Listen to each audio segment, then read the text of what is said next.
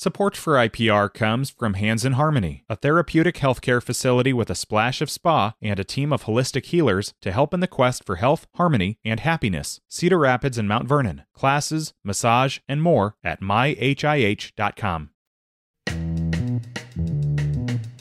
Today is Thursday. It is the 6th of October. This is Here First from IPR News. I'm Clay Masters. County election officials across Iowa are testing their vote counting machines for accuracy ahead of Election Day in a process that's open to the public. Iowans vote on paper ballots and feed them into machines that tally up the votes. One common myth about vote counting machines is that they're connected to the internet. Polk County Elections Director John Chido says the machines can't be connected to the internet. They briefly connect to a secure cellular network. The only time that it has any connection whatsoever is at the end of the night when we enable a modem to transfer the results from the polling place to here. And it's outgoing only. And that's only live for when they close the machine out, and there's safeguards on both ends as far as who can get in, who can get out. And it's only outgoing data. And that's unofficial results. He says the numbers reported by the vote counting machines are checked against the paper ballots that voters fill out. Iowa Secretary of State Paul Pate says the post-election audits of the past 3 election cycles have been 100% accurate. A western Iowa county will consider an ordinance that would establish setbacks for carbon capture pipelines.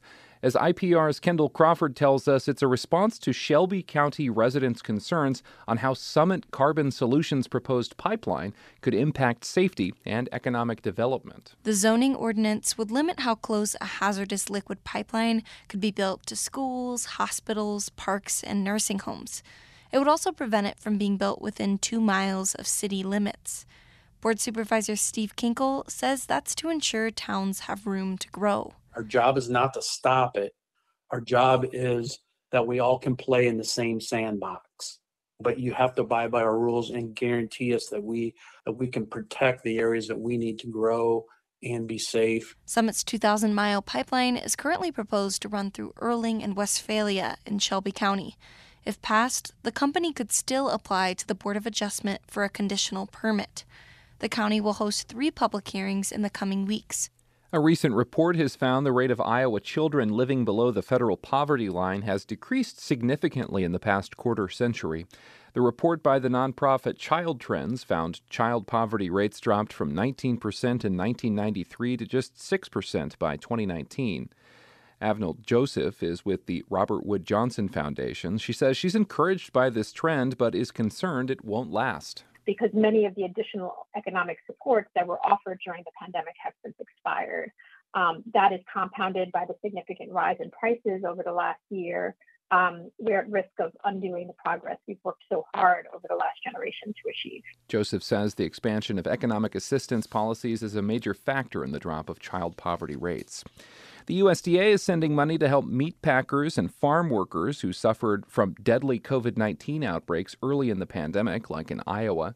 IPR's Zachary Orrin-Smith has more. Father Guillermo Trevino says he witnessed a miracle Tuesday. On the feast day of St. Francis, Trevino was told his advocacy organization, Escucha Mi Voz, was awarded federal funding to put $600 checks into the hands of nearly 2,000 meatpacking plant and farm workers in rural eastern Iowa. In a sense, the meat plant workers were the heart and soul of the nation because they kept the nation going like so many, and I think people learn to appreciate them more, and as well as the farm workers because, again, we all have to eat, so a much-deserved reward for them. The U.S. Department of Agriculture's Farm and Food Workers Relief Grants aim to help workers who incurred expenses during the pandemic. Escucha Mi Voz received $1.2 million that they hope to begin distributing in the new year.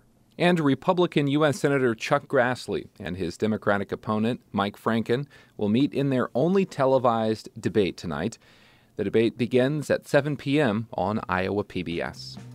This is Here First from IPR News. You can find this podcast wherever you subscribe to them. I'm Clay Masters. Thanks for listening today.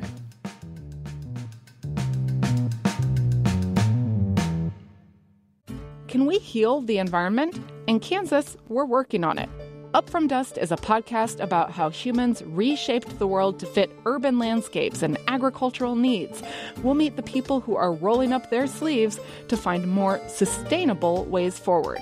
Listen to Up From Dust from KCUR, part of the NPR network.